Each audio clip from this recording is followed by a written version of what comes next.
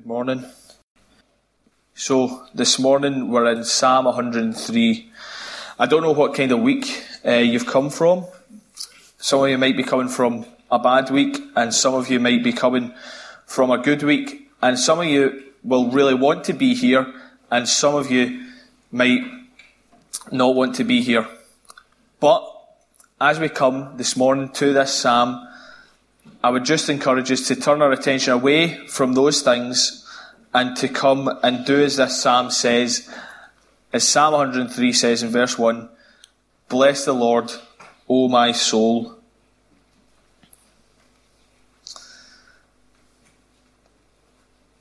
And today, as we come to this psalm, we're going to be warmed by God, we're going to be encouraged by God, and we're going to hear, maybe for the first time, if you're here for the first time, or you've not been to church before, generally, you're going to hear who God is and what He does for us. And we're going to see how we can trust Him in all things and have confidence in Him. And we can put our faith in Him and have confidence that that faith will last and will really mean something. And in this psalm, the Bible's really trying to draw out and draw attention to our sinfulness, but then it's trying to cast our eyes to the greatness of God and His forgiveness and grace towards us. In this psalm, David is saying to himself, he says at the start, "Bless the Lord, my soul." He's really trying to brace himself to praise the Lord and remember the Lord and what He's done, and to forget his own condition and just see how great God is. And I hope that we'll join with him today in doing that as well. And then through the rest of the psalm, from verses 13 to 22, we see David speaks about God's character. We see the confidence, rather, that David has in God. So our first point this morning, from verses 1 to 12, is the forgiver, because this psalm is all about God's forgiveness for us and to us. And David says, like I said, in verse 1, "Praise the Lord, my soul," in the NIV. The ESV translates it as "Bless the Lord, my soul." And our soul is our inmost being. It's our spiritual essence. It's the deepest, most intimate, innermost part of ourselves. And David is calling to his inmost being, and from his inmost being, to praise and bless the Lord. He's trying to encourage his soul to wake up, to stir within him, and to bless the Lord. Our souls we can be downcast and we can be lukewarm. And David, at times in his life, was downcast and lukewarm. And now he's reflecting and thinking about the greatness of God and saying, "Bless the Lord, my soul, for all His benefits to you, for all the great things He has done and all the great things He will do." And then at the end of the psalm, when we come there, we're going to see David say the same thing again. He says, "Bless the Lord, my soul." He lists 17 things in this psalm, 17 reasons, and the word he uses is benefits in this psalm to speak about the Lord and what He does. All these great things He does. So it's bookended by this phrase, "Bless the Lord, O my soul." Praise the Lord, O my soul. So we're going to see and explore some of these reasons that David gives for himself, his own soul, and our souls today to come and bless the Lord with our deepest, most inmost being, and to do that as well when we leave here today. It's not just about church, it's not just about here in this building, it's about praising and blessing the Lord all the time with our inmost being.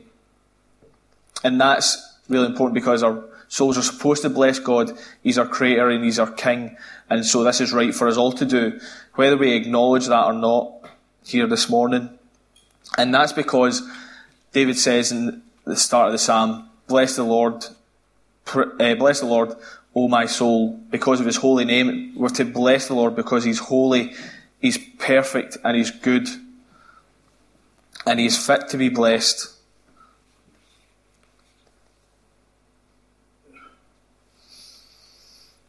So, as I'd said, these 17 reasons David gives are all to do with forgiveness. And if you look with me at verse 3, David says in verse 3 of this psalm, he says, remember the Lord that forgives all your sins and heals all your diseases. And this should make us want to praise the Lord, that he heals all our sins and all our diseases. Praise the Lord, my soul. He forgives all our sins, the first part of that verse. We're always in God's presence wherever we are, wherever we go, whatever we do. He knows and sees everything about us, and he knows our most intimate, inmost being. He knows our souls, and he knows the good things we do, and he knows the bad things we do. He knows our sin, and he knows all the wrong things we say, think, and do, which are many. Speaking personally, and for some of you as well. But certainly everyone sins, and everyone is guilty of sinning. And even this morning, as we came here, we'll have had wrong thoughts, and maybe said, and maybe even done the wrong thing, putting someone down, anger, impatience. All these things, the Bible says, are examples of sin.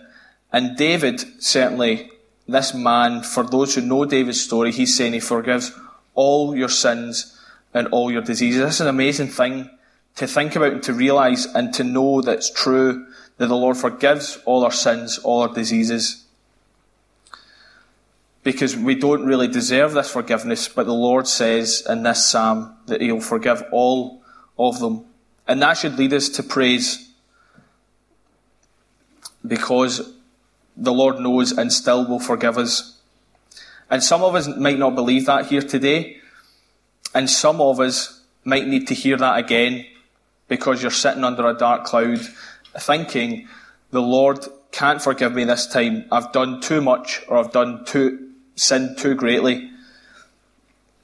But I would just encourage us today in this verse, all of us can be encouraged by this, that the Lord does forgive all our sins and all our diseases. And all we need to do is ask. All the Lord wants us to do is draw to him and ask him for this forgiveness, and he'll give it freely and without question. And then to go back to the verse, the second part of the verse then says, the Lord heals all your diseases. So with this can be confusing for those of us who are ill or are struggling with our health, because we can think, well, if the Lord forgives me and it says he heals all my diseases, I still have this problem with my body, I still have this problem with my health. But this psalm and the disease it refers to, that David is speaking about here, is primarily speaking about sin. So it's not a disease that can be treated with medicine or by doctors or in hospitals, unfortunately. And it can't be caught, and it can't really be treated. But that is the most important disease, the disease of sin, because it separates us from God and makes us rebels and enemies against him. Because this disease of sin doesn't just destroy the body, but it destroys the heart and it destroys the soul. And that is a condition that we all suffer from equally. And that, when David says this in the psalm, he heals all your diseases. It reminded me of Mark chapter 2. Some of you will know the passage. In Mark chapter 2, the second chapter of that gospel, Jesus is in a house teaching, and the house is crowded. No one else can get in. They're all amazed at what he's saying. And some men bring a friend on a mat who's been paralysed, and he's been paralysed for years.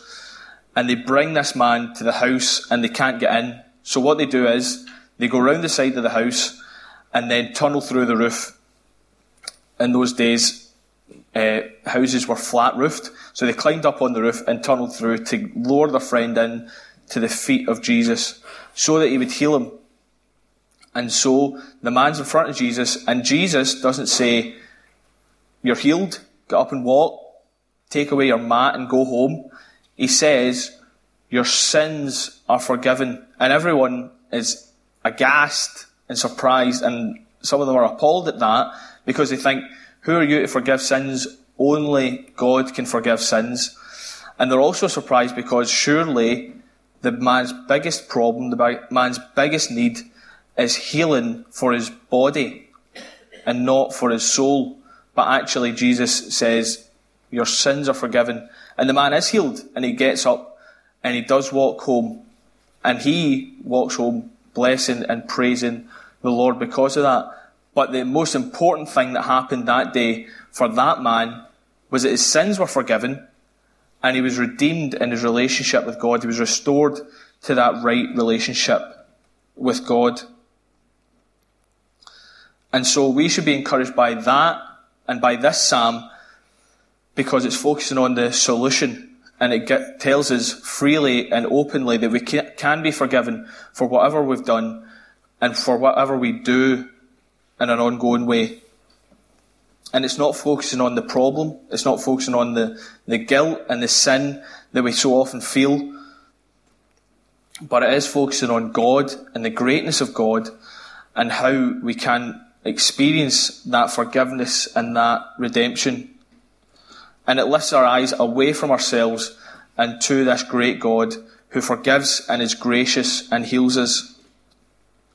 And then in the next few verses, after verse 3, David lists some more of the wonderful things God does for us that leads us to praise God and to bless Him and honour His name.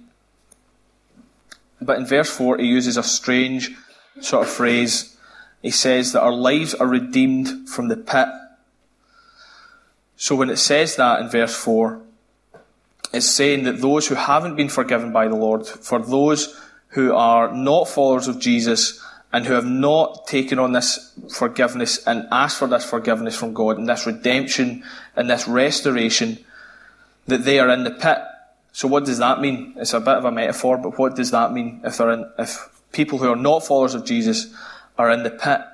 It means that those of us who have taken on this forgiveness have hope and a future of being restored to a relationship with God, to see God and to be in His presence in the future. But if you haven't done that here today, then this person's future is not one of hope, but it's a future of judgment and of hell. But the wonderful news of this verse is that although we are in the pit, everyone alike is in the pit, before we ask for this forgiveness, before we ask for forgiveness from God, is that the Lord pulls us up from the pit. That's what this forgiveness is. It's talking about God taking us up and taking us into that renewed relationship with Him. And that pit language sort of reminded me of the Thai football team. Last year, a team of young boys playing football in Thailand went into a cave system near their town, and it was the monsoon season. There was a big landslide and they get trapped. A lot of you will remember it. It was on the news. There was a huge rescue effort. And that language of the pit really reminded me of that incident. They were in that cave for 2 weeks, in the dark and in the dank. It was wet, terrible smell, I imagine. And on top of that, I would have been hopeless. I would have just been like, this is it. It's all over. They were in high spirits, but I wouldn't have been, because it must have seemed like a hopeless situation they were in, and I would have been expecting the worst. But they were miraculously almost saved by a huge sort of rescue effort. And so that reminded me of this language of the pit and of this instant in this cave with this Thai football team and how they were rescued. We are in this pit and with our souls, our most inmost being is in the pit, and it's in the dark and it's separated from God and we're enemies of God. But then He says, come to me, ask, and I'll forgive you. And then we will come and bless the Lord. And so our praise should be greater for all this, because we are rescued from this greater pit. It's not just a cave, it's the pit of hell and of judgment and being separated from God for all eternity. So our praise should be even greater because of this, because we're rescued from something much worse and we're restored to something much, much greater. And then continuing on down the passage, if you look at verse 7, David tells us how the Lord made Himself known to Moses and to Israel. And this Psalm 103, is another part of that gracious and wonderful revelation that started in Genesis and is continued through the story of Israel right up until now, and then continues into the New Testament. And this psalm is like the revelation of God to Moses through the law and to the people of Israel. It's part of this long chain, this long story of the Bible, and that is through his deeds. But it's a bit clearer here, and it's even clearer in the New Testament, which we'll see later. And verse 8 goes into this as well. This is why David is reminiscing and remembering about that revelation that he's just spoken about.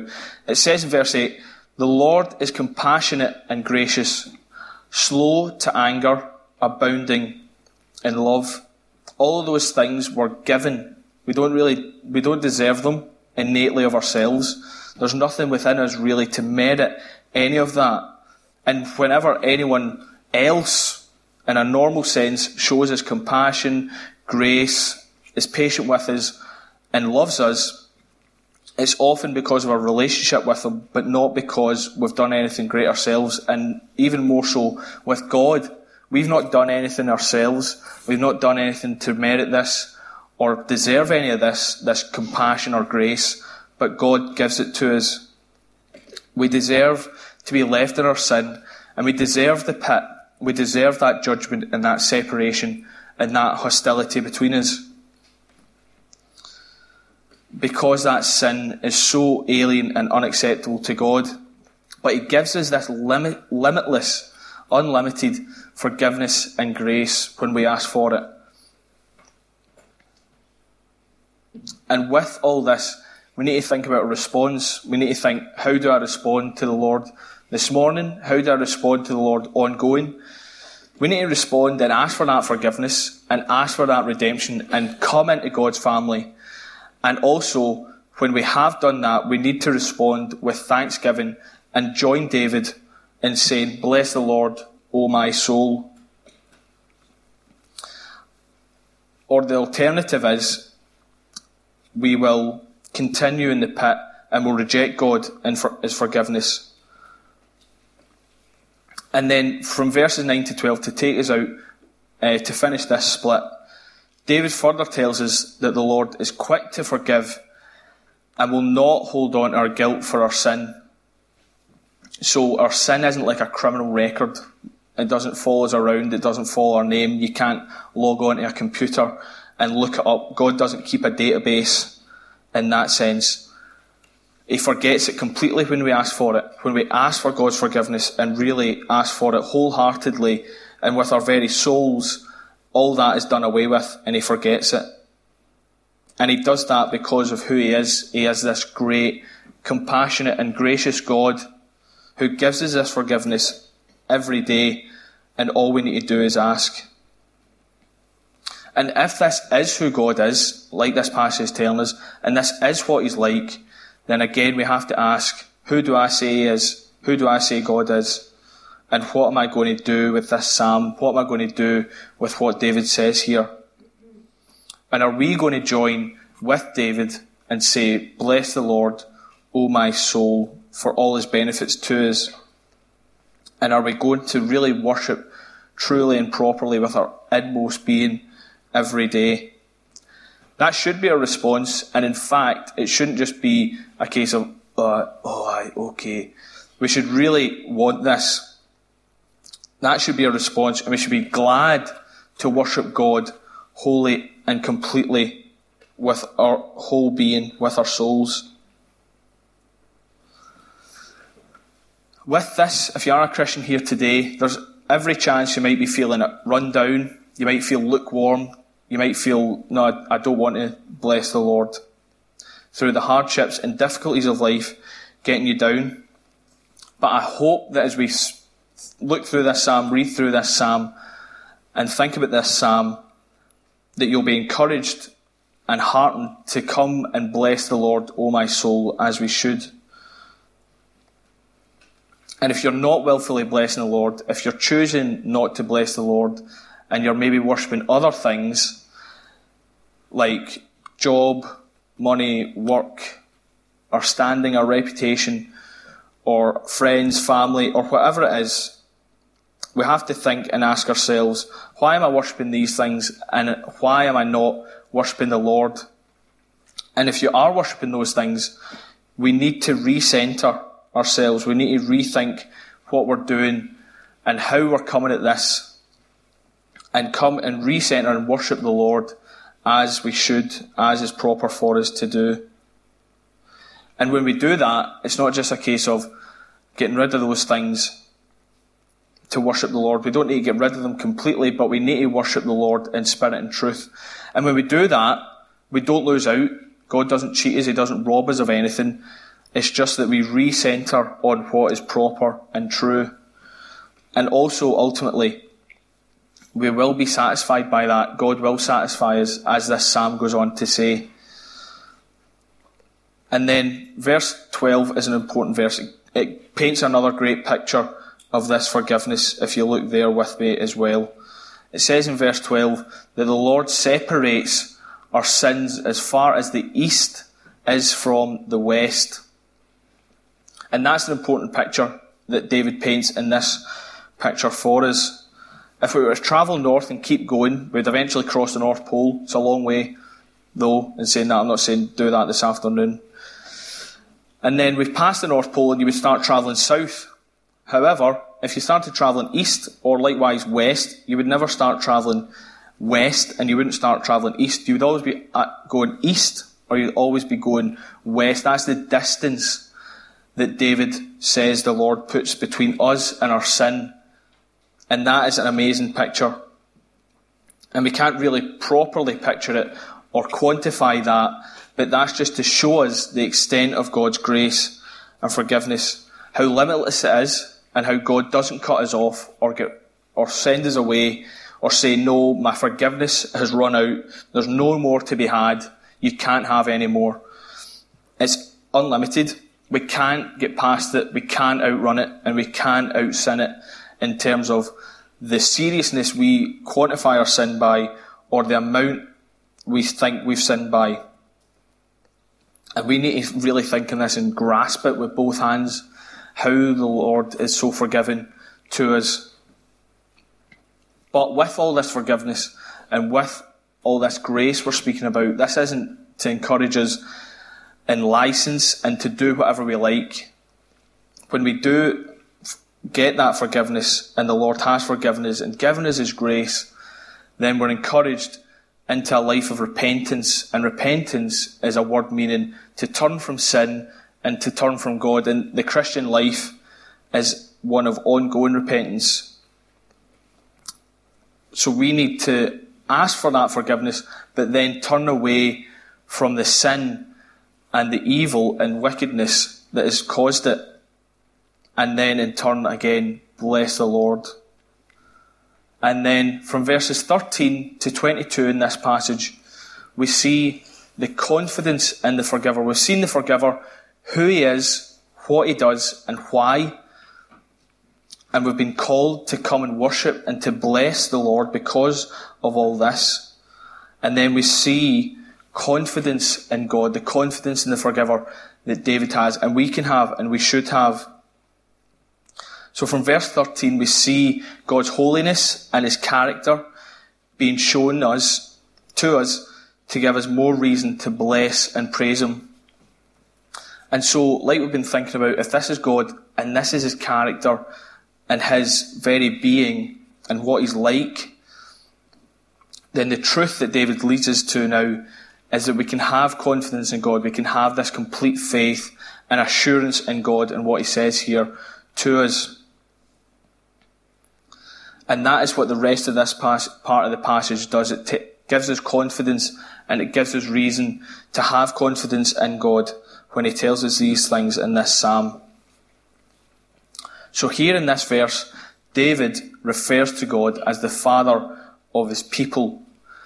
And for those who have believed and trusted in Jesus as Saviour, we are God's children. We've been taken out of one family and transferred into God's family. And we can call ourselves His children. And in the Old Testament, God was the father of the nation of Israel, and he was the father of the king particularly. But now that we are in sort of New Testament times, we can all say individually as believers that we are God's children. And that just illustrates that we're not naturally God's children. We're not naturally born in God's children. And no one naturally themselves makes the choice to become a child of God, to come into God's family. It is God that brings us into his family. He adopts us, and he brings us into his family. And he's our Father because of all this that we've read about, because he pulls us up from the pit, and he pulls us from the pit and puts us in the palace, and we have this tremendous change. And with that, some of you might struggle to read that because of your experience in your own life with your own father, because you've not had a pleasant experience, a positive experience with your father.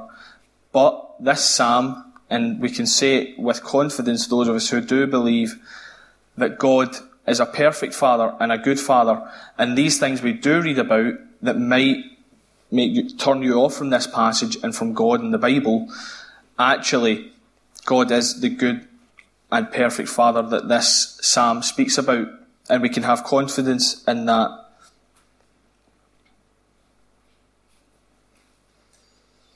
And then at the end of the verse, David uses another phrase that might be complicated and we might not have any experience of. He says, not just that the Lord has compassion on us, but the Lord has compassion on those who fear him. So what does that mean? You're talking about grace, forgiveness, abounding in love, patience, and all this forgiveness, so why are we supposed to fear him? So it's not a case of being scared or terrified or in fear or anything like that.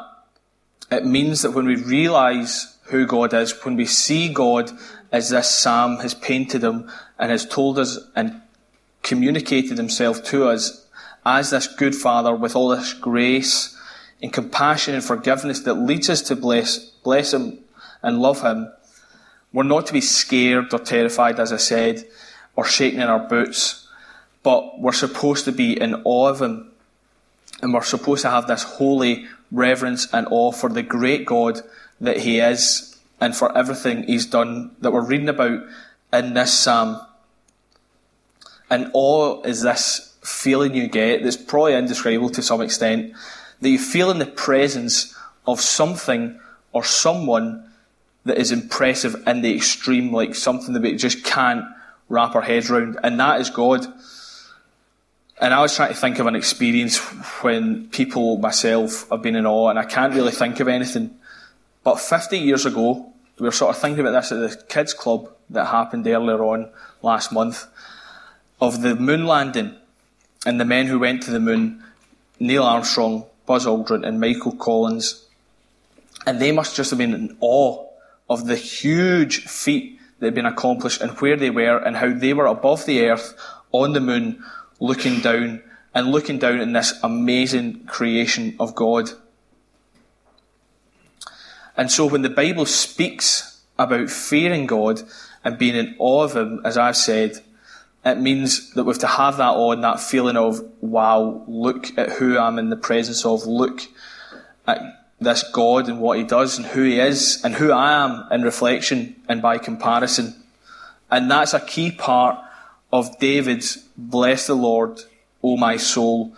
He's seeing the greatness of God and fully buying into it and fully understanding it. And that's part of the true and all-encompassing worship that David and God are calling us here to today. That awe and that fear we have to have of God that this psalm speaks about is part of the right response that we have to have to this psalm. That's part of blessing the Lord. And what we've read so far in this psalm has left me this past couple of weeks in awe of God for who I am, small, sinful, weak as I am, because it's shown me who God is, who's great and mighty, but is also compassionate and gracious, and we're going to see that contrast a little further down as well. And it's because I'm left in this awe, because I know my own heart and I know my own life. I know what I'm like, the things I've done, the things I do, and what I tend to do to forget the Lord, forget to bless Him. But the Lord doesn't forget me, and He has this forgiveness and grace for us, and all we need to do is ask. And then in verse 14 to 16, we see this comparison between mankind and God. And this comparison is here in this psalm just to highlight again who we are and how great God is in comparison with us. We're all weak, we're all sinful, we're all small, and we're all mortal as well, and we need to live in that reality. But God, on the other hand, that David is bringing our mind to, making us think about here in 14 to 16, is that God is strong, He's eternal, and He's everlasting. Yet another reason that we should come before Him and bless Him here today and as we go out later. It's another reason David gives us to offer our whole lives to this true and proper worship of God. And verse 17 after that is a restatement of verse 13 that we read just earlier. It shows us that God is faithful in His promises to accomplish and do what He says here in this psalm, and in all the other places He makes promises to us throughout the rest of the Bible. There's hundreds of them, and you can go away and read them. And then this psalm tells us that God is good enough and faithful enough to keep them. And we can trust Him with everything He's said here. God will never end. God's eternal. God lasts forever. And so will His promises and the things He's said.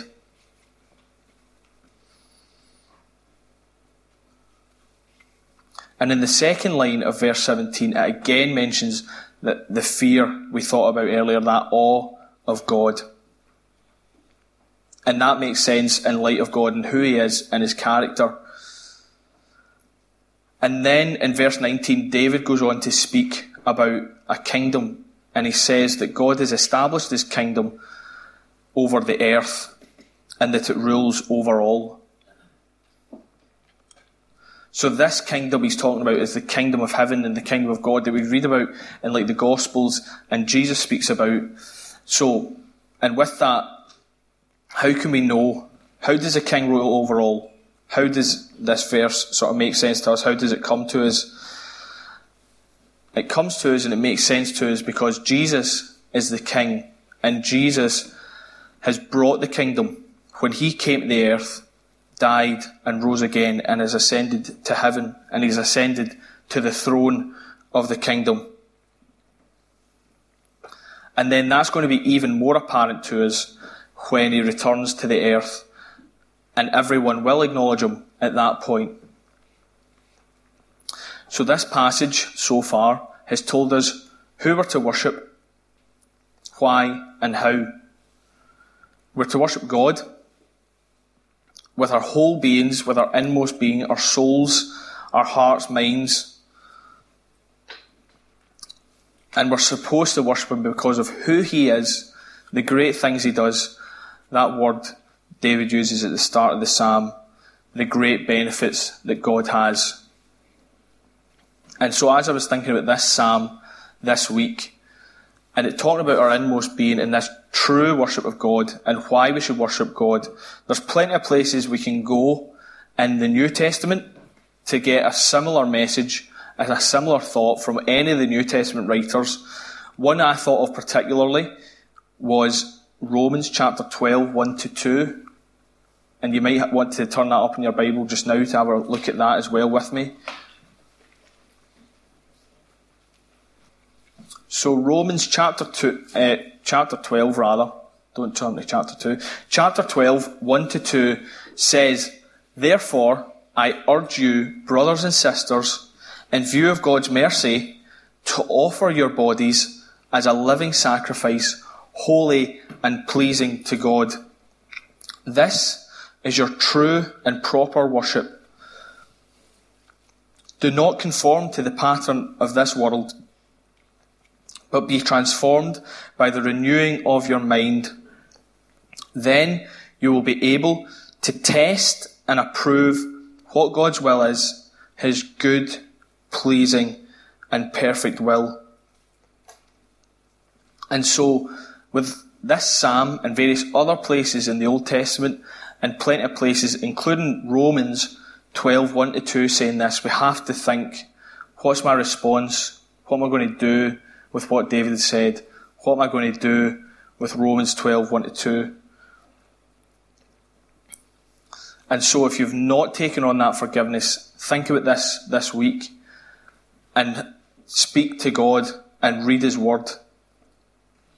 And if you're feeling that lukewarm feeling, you're feeling run down, be encouraged that God has this forgiveness for us. So in this passage, Romans 12, 1-2, we've just read, Paul is writing to this small church in Rome, and he's saying to them, as we've read, worship God as living sacrifices with your whole being, like this psalm is saying. And he's saying that because he uses the word mercy. So David used the word benefit, and here Paul says because of his mercies, because of these good things he does for us, because of who he is and the great things he does, because of his character. And through that, with that, we're to present ourselves as holy and living sacrifices, because that is true worship, and that is what we're supposed to do. That is what we've been created to do, each one of us. But with what Paul is saying, he says, holy and living sacrifices. How can you sacrifice something and it still be alive? Sacrifice, in sort of biblical times, and the word in general, you sort of think of killing something. So how can you sacrifice something and still be alive? It's because the death that was required to pay for sin, to pay the terrible cost of human sin, has been paid by Jesus. So that has fulfilled God's requirement for sin to be paid with blood, to be paid for by death, with that one true and perfect death of Jesus. And so moving on from there, as people living in New Testament times, in that sense, our bodies are part of worship, as Paul says. Present your bodies as part of this worship. And in verse 2 then he says, be renewed by the transforming of your mind. So he's saying our minds are part of this worship as well. And so the two can't be divided, and one can't be part of worship and the other left out. We need them both. And so that is sort of feeding on from where David has left us in Psalm 103. We need both in the equation, and that's part of this inmost being, worshipping. And if we don't do that, then actually we're not worshipping at all, and we're sort of putting on an act. And the thing is, with that, the Lord won't be pleased by it.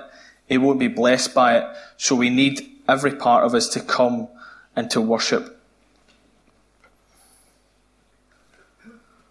And so with that, when Paul is talking about these living sacrifices with to be, that includes here in church, in this building, and then going forward as well into the week with the rest of our time as well, with to be these living sacrifices that worship with our inmost being all the time. And so we need to be striving to be those true and proper full worshippers through the Lord Jesus and the Holy Spirit that David and Paul has been talking about here today. So if you are doing this, keep going. It's hard though, so probably most of us aren't, and we do fail in various ways. And if you're not worshipping God in any sense, then we have to ask you why not. Because Psalm 103 is painting a picture for us of how great God is. And because of all this greatness we've spoken about, all his great attributes and his character and how he's gracious and forgives us to a fault every time we ask, then we need to come and ask for that forgiveness. And if you're still struggling with this, psalm, take it away with you, meditate on it, read it again, keep reading through it through the week, and pray through it, and ask the Lord to show himself to you again through this psalm. And then David says again to himself at the end of the psalm, if you look there at the end of the psalm verse 22, he says again, after all this, after everything we've heard and learned about God, he says, "Bless the Lord, O my soul." So I hope that as I've preached here this morning, and as we've thought about this psalm, that as we go out of here and leave today, that the Lord will bless you, and I hope that you'll have learned something about worship and who God is, what he's like, and what he does for us, what he can do for us. And I hope that through all that you will join us in saying, "Bless the Lord, O my soul." Let's just pray to close. Heavenly Father, we just thank you for what we've read here today. We thank you of the description we've read of who you are and who we are. And we thank you that even in spite of all our sinfulness, Lord, and how we rebel and we are enemies of you, Lord, that we are forgiven. And we can't get away from your forgiveness. We can't out-sin it. And we thank you, Lord, that it's free, and all we need to do is ask, Lord. And we just pray that as we go out this week, that we will be these true and complete worshippers that worship you with our innermost being. And we pray, Lord, that our lives will bless you, and we will bless you, Lord. And we just ask this and thank you for all this. In Jesus' name, amen.